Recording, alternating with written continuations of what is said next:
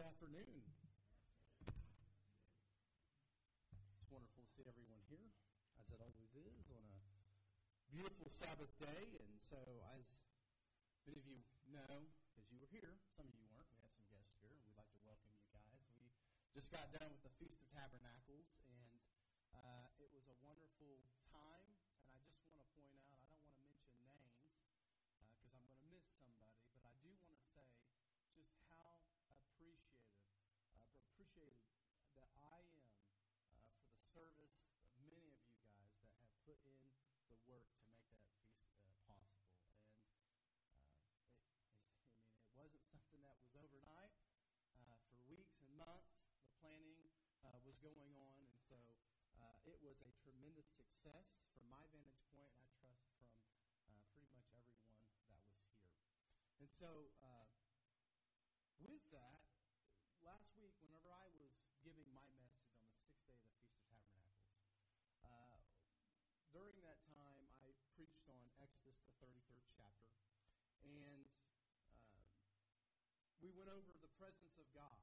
And there's a particular passage that inspired me to bring this message to you today that we read on that day when God spoke to Moses in verse 14 of Exodus that said this, and he said, that's God talking to Moses, my presence will go with you, and I will give you rest.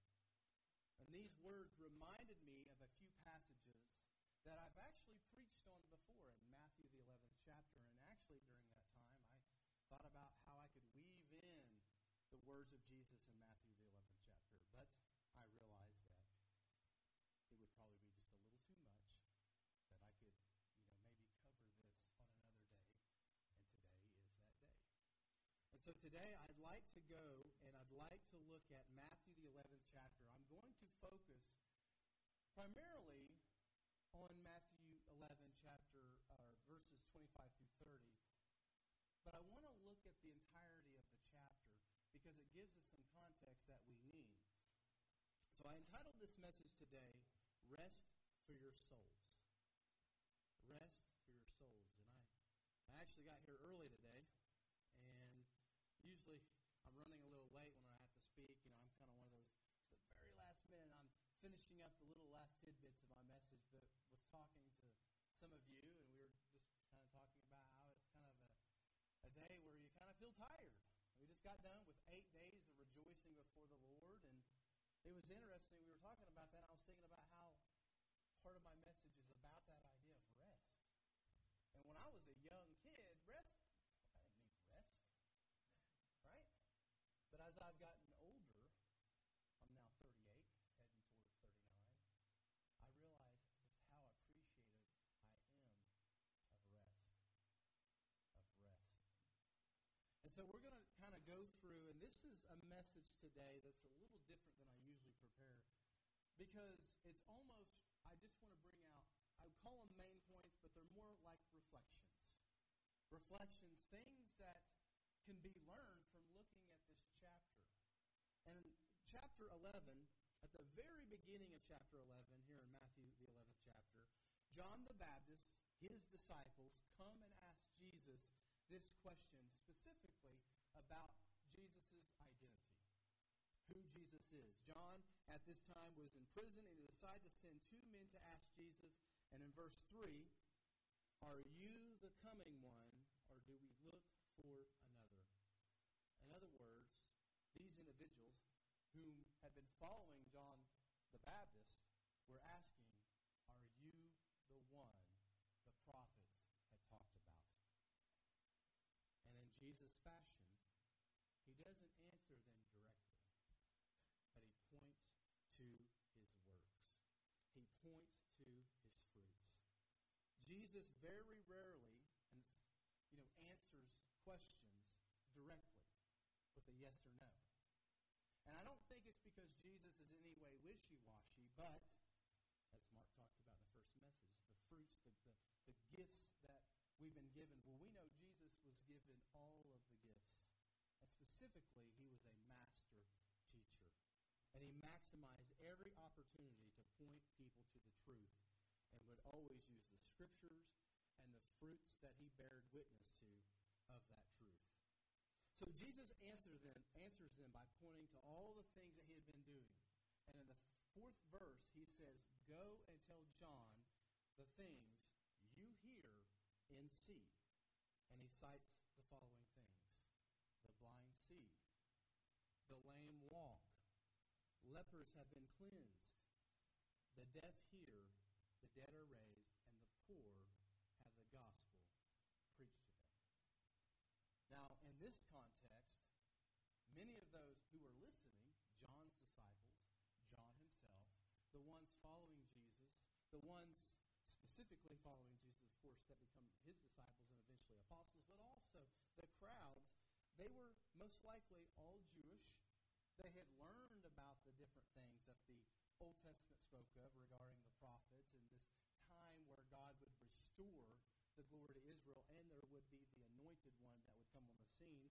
And they would remember passages like Isaiah, the 29th chapter, verse 18, that says, "And in that day the deaf shall hear and the words of the book, shall hear the words of the book, and the eyes of the blind shall see out of obscurity and out of darkness."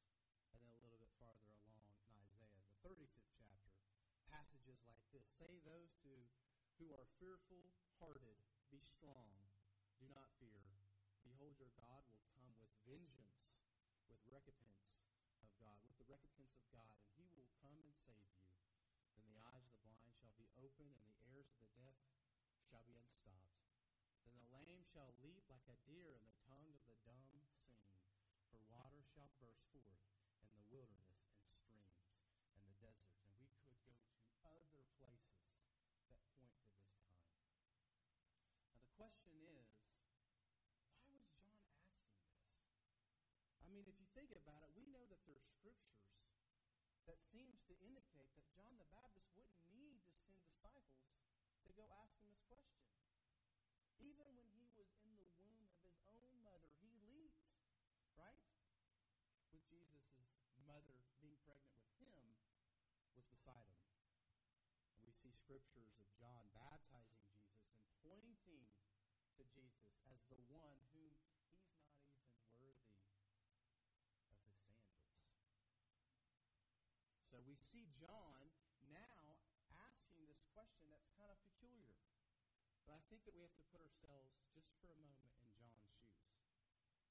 He's this individual. He's human. He has the Spirit of God. The Spirit of God is upon him and is, led him to be that one crying out in the wilderness. But things aren't going very well, right? Everything he's preaching, this message of repentance, it's being rejected. The religious establishment is actually rejected to the point where he's out in the wilderness because, why? Because he's going to be captured, and he's eventually captured, and he's brought to jail, and that's where he is right now. So in John's mind, he may be thinking, this is not what I was thinking of whenever I thought I had this role as God's messenger. Maybe I was wrong. Perhaps he became a little doubtful of what was going on and thinking to himself, maybe I had this all wrong. And in fact, this individual that I was pointing people to, they're not even accepting him. They're beginning to do the same thing to him that they began to do to me. And so my first main point today is this: just because things are not going the way you think they should does not mean that God is not at work. Just because you can't see it, never underestimate what God is doing in the world, what he's doing through people, and what he's doing, of course, in the course of your own life. I can't help but think of the story, and many of us have read this before, the story of Elijah. And we know Elijah's one of the famous things that he did was he had that showdown, that standoff, right, with King Ahab's prophets, or the false prophets of the pagan god Baal. But in 1 Kings, after this showdown happens, and he hears the things that Jezebel says about him, the wife of Ahab, and these threats that are now coming his way, he flees into the wilderness of this place called Beersheba, and he's in this cave. And in verse 14, in 1 Kings 18, there's this question posed to Elijah. Elijah, what are you doing? And Elijah in verse 14 answers God this way. And he said, I have been very zealous for the Lord God of hosts, because the children of Israel have forsaken your covenant, torn down your altars, and killed your prophets with the sword. I alone am left, and they seek to take my life. I'm the only one left. I've done all of these things, and it seems like it's all been in vain. It hasn't worked. It hasn't worked. Paganism still abundant among Israel, and now they're all after me. In verse 15, then the Lord said to him, go, return on your way to the wilderness of Damascus, and when you arrive, anoint Hazael as king over Syria. Also you shall anoint Jehu, the son of Nimshi, as king over Israel. And Elisha, the son of Shaphat of Abel-Meholah, you shall anoint as prophet in your place. It shall be that whoever escapes the sword of Hazael, Jehu will kill, and whoever escapes the sword of Jehu, Elijah will kill. Verse 18, yet I have reserved 7,000 in Israel, all whose knees have not bowed to Baal, and every mouth that has not kissed him. In his humanity, in his single perception as a human being, he couldn't see all of the things that God had done. And God had reserved individuals that were standing up and were willing to stand up to the paganism that was rampant within Israel. We know that this is a story that just shows us that a lesson that can be learned is that just because we can't see it, just because our perception is one-dimensional, we don't know everything going on, and we don't know everything that God is doing. Never underestimate the work that God is doing, even when we can't see it. Just like John the Baptist must have thought, man, this isn't working out. But it was. It was. When we turn back to Matthew the 11th chapter, after Jesus answers John's disciples' questions, he goes out and he starts teaching, and Mark kind of pointed upon this. He starts teaching in the cities of Galilee, and here in this time period, we find a lot of similarities to Jesus' ministry to that of the Old Testament prophets. And just like the prophets experienced rejection, Jesus' contemporaries would not be receptive to his message either. And in fact, they seemed to oppose any style of message that was coming their way that wasn't from them. Can you get more, when you look at the spectrum of ministry styles, can you get more different? I don't mean that they're opposed to each other, but different between the style of John the Baptist and the style of Jesus. And Jesus brings out this idea of you reject it all. No matter what is brought your way, you reject it. John the Baptist comes preaching repentance in the desert and only eating locusts and wild honey, and they say he has a demon. This guy's crazy. The opposite style of ministry. Jesus comes performing miracles and feasting, and they say he's a wine bibber and he's a friend to sinners. No matter what was coming their way, they were rejecting it. So Jesus, in the middle of this, gives this sobering analogy of what this generation that he is preaching to is like.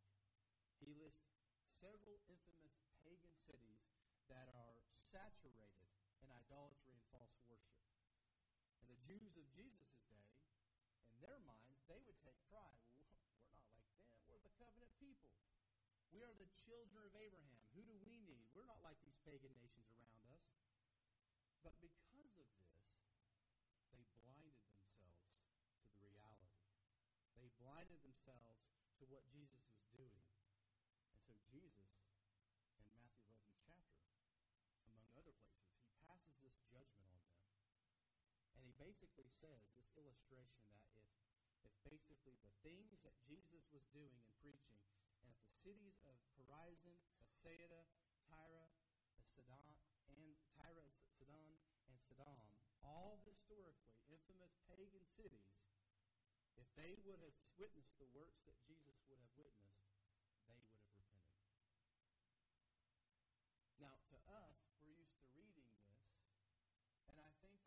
sometimes when we just read this quickly, we forget just absolutely how staggering of an assessment this was, specifically to like the Jewish leaders of Jesus' day.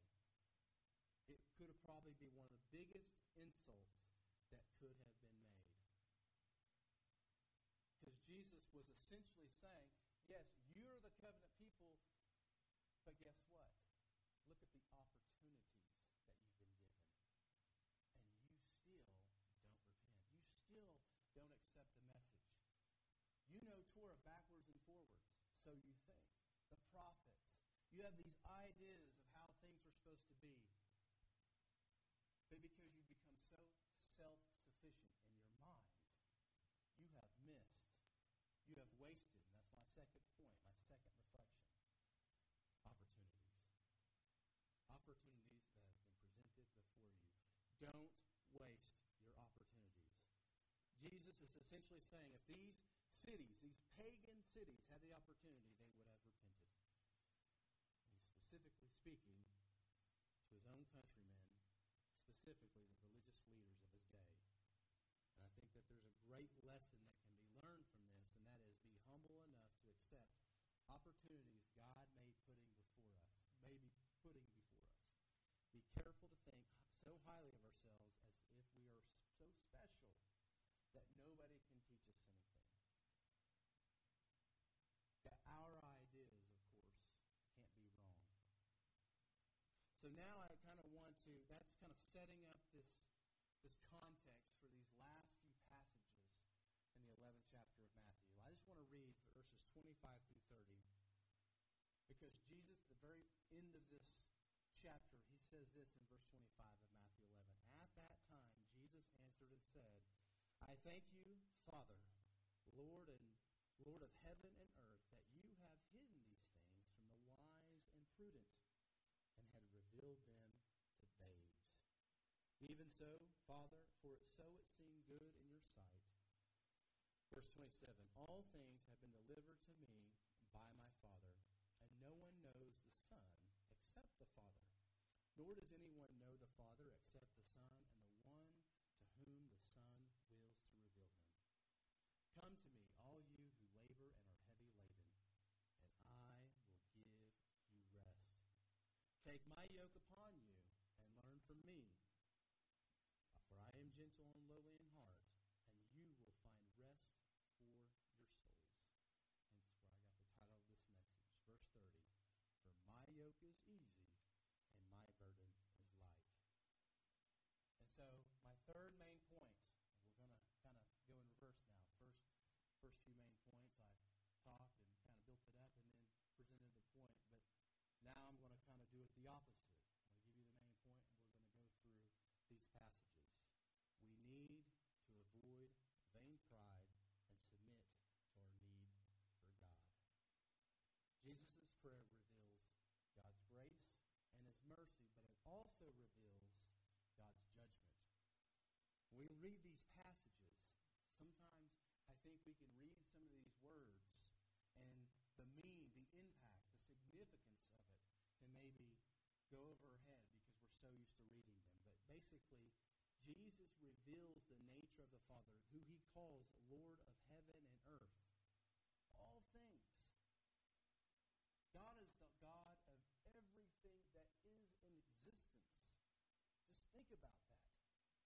And the fact is that God has decided to, through his Son, reveal himself.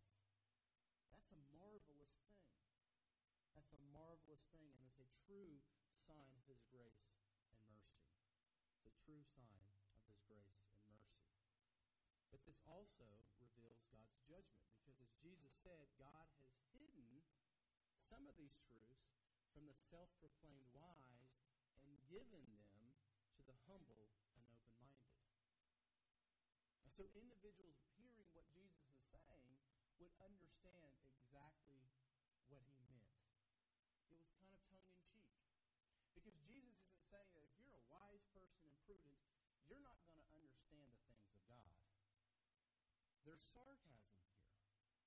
He's talking about these individuals that are supposed supposed to be the smartest, most religious individuals out there, and they've rejected it, the self-proclaimed wise and prudent. They've rejected it because of their own belief of their self-sufficiency. The issue was one of pride. Some of Jesus' contemporaries had an unhealthy sense of self-understanding. And we see this even earlier in Matthew's gospel, and John the Baptist is there. We see that John the Baptist is out doing his thing, and some religious leaders, some Pharisees and Sadducees, they went out to see him baptizing and preaching repentance at the Jordan River. And in Matthew, the 3rd chapter, verse 7 through 10, we read this, "But when he saw many of the Pharisees and Sadducees coming to his baptism, he said to them, 'Brood of vipers, who warned you to flee from the wrath to come? Therefore, bear fruits worthy of repentance. And do not think to say to yourselves, we have Abraham as our father. We have Abraham as our father. For I say to you that God is able to raise up children to Abraham from these stones. And even now the axe is laid to the root of the trees. Therefore every tree which does not bear good fruit is cut down and thrown into the fire.'" And it's interesting what John says. He says, repent. Don't give me any of this talk of your heritage. There was this unhealthy sense of pride and reliance that because they were the covenant people, they were Jewish, that somehow God had to fulfill the promises through them. The Scriptures, it's about us. That's the way they would look at it. How can any Gentile or people outside of this, they can't tell us anything. They can't tell us anything. And we know that this goes against exactly what Jesus was talking about in Matthew 11, about these self-proclaimed wise. Just because they were a part of the covenant people didn't mean that God couldn't raise from stones a new group. And this was not, of course, a new concept. The consequence, of course, of this self-sufficient attitude resulted in God passing over the Jews of Jesus' day in judgment and revealing to them to who Jesus calls babes. And I know that we can kind of, look at this in our own world today, right? Pride is not a Jewish problem. It's a human problem. We see this across religions, across governments. We see this in almost every walk of life. We know that we are living in an age that's a little bit different than the Bible times. We've lived, not through this, but it's came before us, things like the scientific revolution, where individuals rose up and they started using reason and observation to discover things about the universe. And then later would come to things like the age of the Enlightenment, where they would apply reason and rationalization to the social sciences, like political science or government and other things. And through this era and on down to our present time, mankind has decided, well, we can fix all of our own problems. We don't need this idea of God anymore. And you know what? There is a lot of marvelous and wonderful things that humans have discovered. There really is. There are some marvelous things that humans have discovered and has resulted in amazing technology, amazing medicine, amazing, all different ways that they understand how the universe works. But we know that that's really not something that humans should be prideful about, because it's all about the endowment that we've been given, the gift. God has enabled us as humans to reason, to rationalize. It's a gift.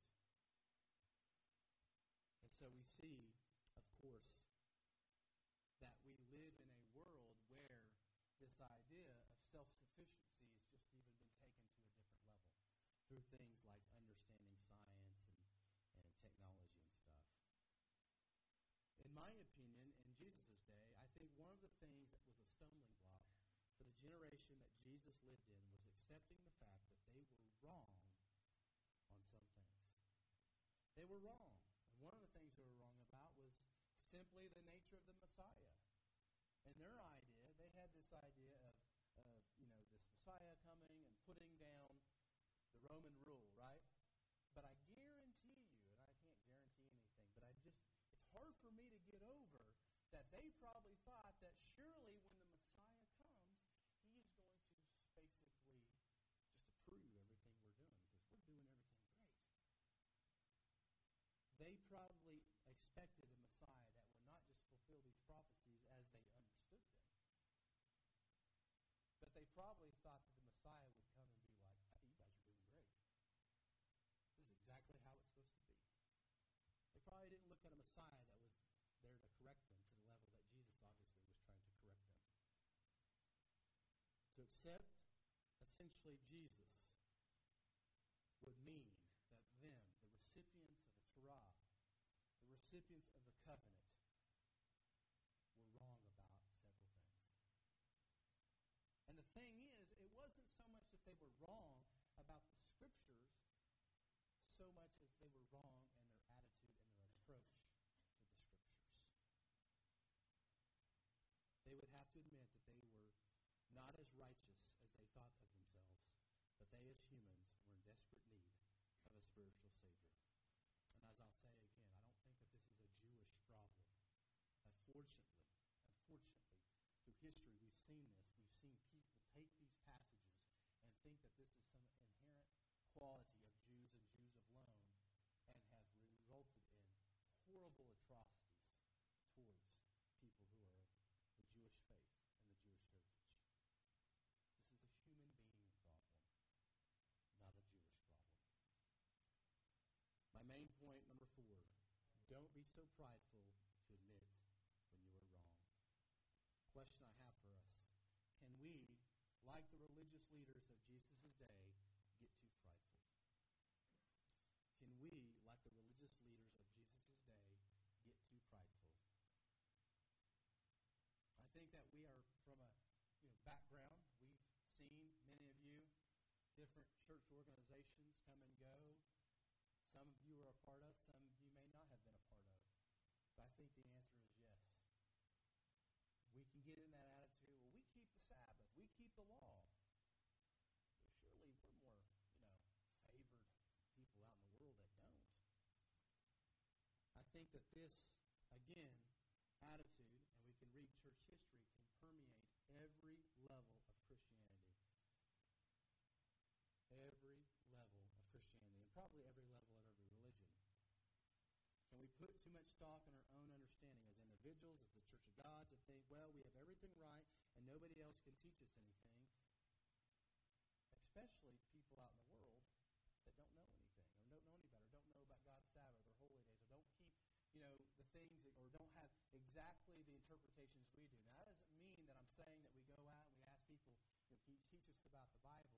But God can put before us opportunities to learn to everyone. If He can raise up stones, if He can raise up heirs of Abraham through stones, then He can teach you a lesson.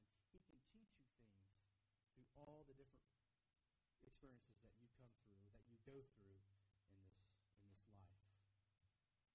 We must be mindful of this dilemma at all times, this dilemma of pride, this dilemma of thinking that people are these things, I have it all right. I don't need to be corrected. I remember when I was first baptized, and I remember just growing up in church, but never really just getting that just hunger, right? That wanted to study the Bible every day, all day, all night. Every time I came into contact with someone, wanted to have a Bible conversation. But over time, I recall this. I remember having this prideful desire. I'm just going to admit it, to know the Bible more than anybody. I want to know the Bible more than anyone I know.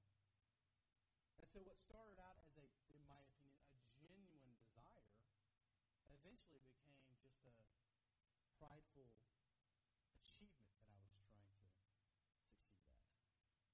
Do I want to know the Bible more than anyone? Or do I want to strive to have this Bible change me and transform me and renew me, just like Mark mentioned just a little while ago. Renew me in my soul. so maybe you've had experiences like that before in your own life. We're all different. Main point number 5, we need to come to Christ. He gives the eternal rest. For verse 28 says, "Come to me, all you who labor and are heavy laden, and I will give you rest." In the next 2 points, we're going to kind of get and put together exactly what Jesus is getting at and why he uses the words he does. Jesus extends this call to those who are exhausted and realize that their efforts are in vain.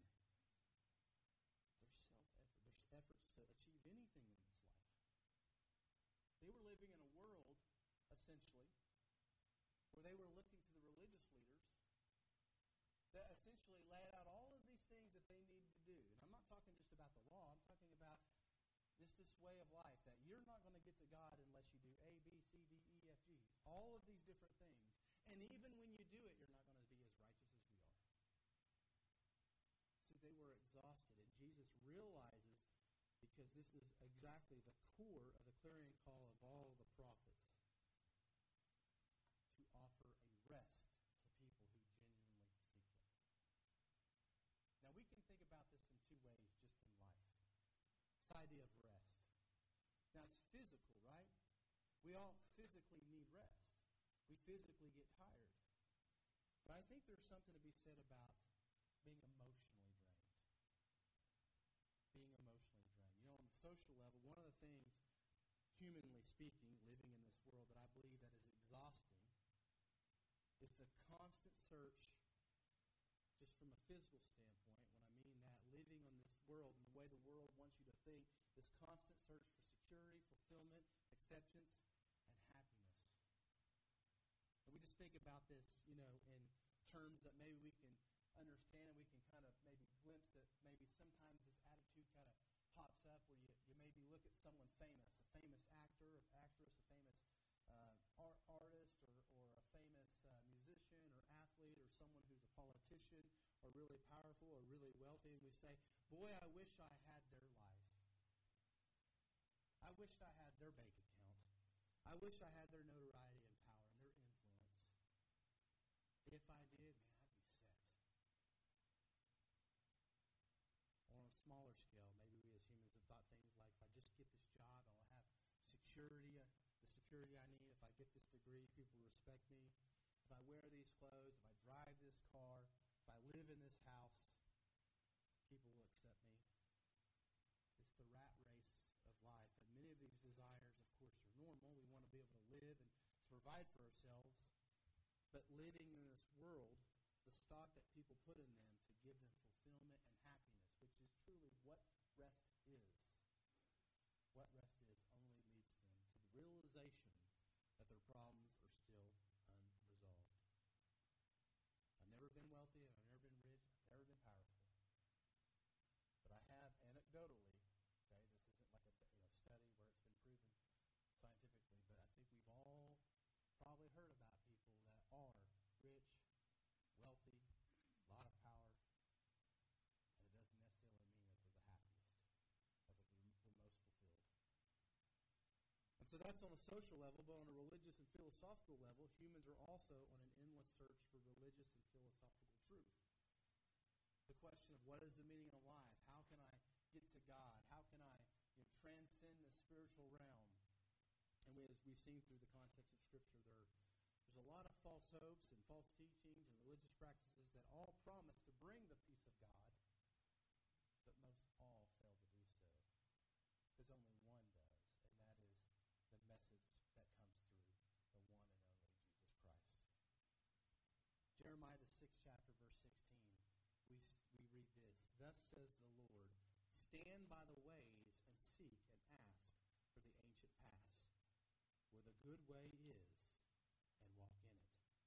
And you will find rest for your souls. You will find rest for your souls. I think it's interesting that when we read passages like Exodus, the 20th chapter, we know it's the chapter about God from Mount Sinai giving the 10 Commandments, or the 10 words. But we know that that 4th commandment, God tells us that in 6 days He made the heavens and the earth, but that He blessed the 7th day and made it a perpetual rest.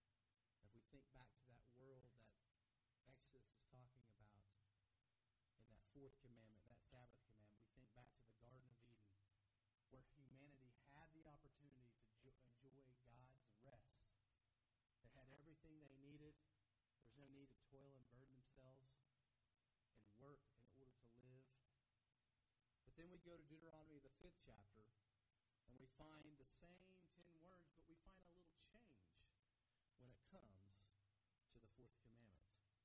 Because there's a little bit of an addition. Because not only is it remembering in 6th day God created the heavens and the earth, and on the 7th day he rested. He also inserts in verse 15, and I like the way that the NET, the New English Translation Bible, translates Deuteronomy chapter 5, verse 15. He says, "Recall that you were slaves in the land of Egypt, and the Lord your God brought you out of there by strength and power." And I like the way that the NLT also uses these two words. Brought you out there with amazing power and mighty deeds. And we know the story. We know both of the stories that it's pointing to. The story of creation, the story of God blessing the 7th day, and how that Sabbath is a reminder for all humanity of what he did in creation and what he's provided us, but also it's a reminder of what was done in that Passover story. Because in that story, Israel's in Egypt, of course, and we know that this was just a shadow of ultimately pointing to the ultimate demonstration of that amazing power and those mighty deeds, where God passed over us as well by the precious blood of the Lamb that wiped our doorposts, and God passed over us. And just like the Sabbath rest was a reminder of the Israelites' deliverance, the sacrifice of Jesus that we proclaim signifies, of course, the deliverance we have been given from the toilage and burden we bared and our sins. But I also think that when Jesus says, "Come to me, I who give you rest," he's also talking about the rat race of life, the trying to do it on your own, the trying to seek happiness philosophically, religiously, socially, emotionally. He's telling us all of those seeking rest for our souls, where we are going, how we are getting there, and who in which it comes through him. And I think that when we understand this, truly the rest of Jesus, the security that we get in Jesus, the fulfillment that we get in Jesus, the promise of eternal life and where we're going. And when you come to Jesus and his rest, you realize that all of those things that you're trying to achieve, or that the world tells you need to achieve to be something, you'll never achieve them. There will always just be another list of things that you need to get, because you come to realize who you truly are before God. And no matter how great you may think you are, you're not. You're going to go in the same place that all the other people go. No matter how rich, how powerful you are. I know not really isn't true to an extent, but the spirit behind it is true. You've got a rich person, a poor person. When they die, they're in the same place. In a pine box, of course, we know that there's multiple ways that people dispose of a human body. And I think that this rest that Jesus is pointing to, and is embodied by Jesus' life, but also by Matthew, the 5th chapter, verse 3. It's one of the Beatitudes where Jesus says, "Blessed are the poor in spirit, for theirs is the kingdom of heaven." Those who realize that they are spiritually bankrupt realize they need to trust in God and turn to Christ. So my last main point, instead of ourselves, our preconceived perceptions, and our own understandings, we need to come and learn from Christ, the true teacher. Verse 29 says this, "Take my yoke upon you and learn from me, for I am gentle and lowly in heart, and you will find rest for your souls." Verse 30, Jesus says, "For my yoke is easy and my burden is light." So the last thing he says in this chapter, as he's saying, "Come to me, all of you who are heavy laden and toil, and I'll give you rest." He invites them to take upon his yoke, to exchange yokes. And this word yoke was a common term in Jesus' day. And it had its origin in the burden of work placed on animals for pulling things. It also referred to the requirements that sometimes teachers Jesus is using this analogy of the agrarian culture where they would use things like oxen, because obviously in these days they didn't have things like cars or motorized vehicles or transportation. They had to rely on animals for many of their tasks. And specifically, they would use oxen to move things around for the purpose of transporting and building things. You want to transport materials and things like that, you would use an ox to do so, or oxen. And there would be other animals they would use, but one of the ways that they would train a young ox for doing specific tasks, such as hauling or pulling loads, was done by attaching them to an older and more experienced one. And of course, the goal was to train up the younger one in the skill. And so, basically, the idea was that you would have these young oxen, as they're being trained by these older oxen, would grow up to be able to do the same thing. And so, in the same way, Jesus is comparing the religious leaders to the older oxen, and the general populace, the younger oxen. But here's the problem. The religious leaders would want people to be yoked to them, but the analogy would be broken down because they weren't pulling their load. They weren't doing any of the work. They were yoked to these religious leaders, but we see time and time again that Jesus says that you hypocrites, you lay on all of these individuals these things, but you yourself don't lift a finger. And of course, I'm paraphrasing. And Jesus is essentially saying, exchange your yoke for me. Yoke yourself to me. My burden is easy and light. Now, why did he say that? Is it because Jesus is saying, well, if you come and you follow me, your life's going to be easy? I think that nothing can be further from the truth. I think that there's an argument to be made that the requirements, the way that Jesus lays out the idea of what God expects from us is far greater than those that was expected of the Jews in Jesus' day. Maybe not necessarily physical and all the different traditions and all the different rituals, but because Jesus lays out the law and the spirit of the law. That he wants us to understand the spirit behind it, for it to change us inside out. For the law to be written on our hearts, and the proof of it being written on our hearts by our actions. And Jesus is saying, yoke yourself to me, and I will pull my load. I will train you up as a young ox in my ways. Jesus truly would do his part. And as we follow and walk with him, he is truly going to train us as the way we should go if we stay connected to him in his ways.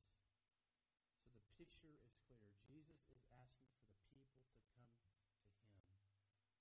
He is the true revealer of God, of course not the religious leaders, and who, out of their pride, couldn't get over themselves. Jesus is asking us to come to him because he's the true individual. He is the only one that can lead us and point us to the Father. In closing, I would like just to summarize these 6 points or applications that I think that we can get from reading Matthew the 11th chapter. Just because things don't go the way that we think they should does not mean that God is not at work. We must remember the grace and mercy that God has bestowed upon us and not waste the opportunities perhaps that God has put before us. Don't be so prideful to admit that you were wrong. Of course, I think this is a principle that's spiritual, but it applies in life. We've probably been in situations before, especially some of us that are married before, right? Where we just, we think we're never wrong. We never lose an argument. Okay? My wife's the world champion at not losing an argument. I'm kidding. I think I am. I think we're both kind of stubborn. But in that analogy, in that example, we can see a really small part of life where that principle is true. Where we let pride overcome us to the point where we blind ourselves to the truth. Don't be so prideful to admit when you were wrong. How do we do this? Submit to our need for God. God, and instead of relying on our own understanding, come to Christ, the true teacher and the giver of the true rest for our souls. As we look at the heart of the biblical message, we see from the Garden of Eden, we see that God started his plan right after Adam and Eve fell from grace, so to speak. That they chose the path, the wrong path. We know that God, from that point forward, was on this journey, bringing humanity on this journey back to the rest that he provides. I'd like to leave us with a couple passages from Isaiah, the 40th chapter, verse 28 to 31. Isaiah 40, verse 28 says this, "Have you not known? Have you not heard? The everlasting God, the Lord, the creator of the ends of the earth, neither faints nor is weary. His understanding is unsearchable. He gives power to the weak, and to those who have no might he increases strength. Even the youth shall faint and be weary, and the young men shall utterly fall. But those who wait on the Lord shall renew their strength. They shall mount up with wings like eagles. They shall run and not be weary, and they shall walk and not faint." Jesus Christ offers rest for our souls. All of us in here have different paths in life, different things that we experience. This rest is not just a physical rest, of course. There's a spiritual, emotional aspect to it. Many of us have been downtrodden before. Unexpected life circumstances. Things happen. Things that create a truly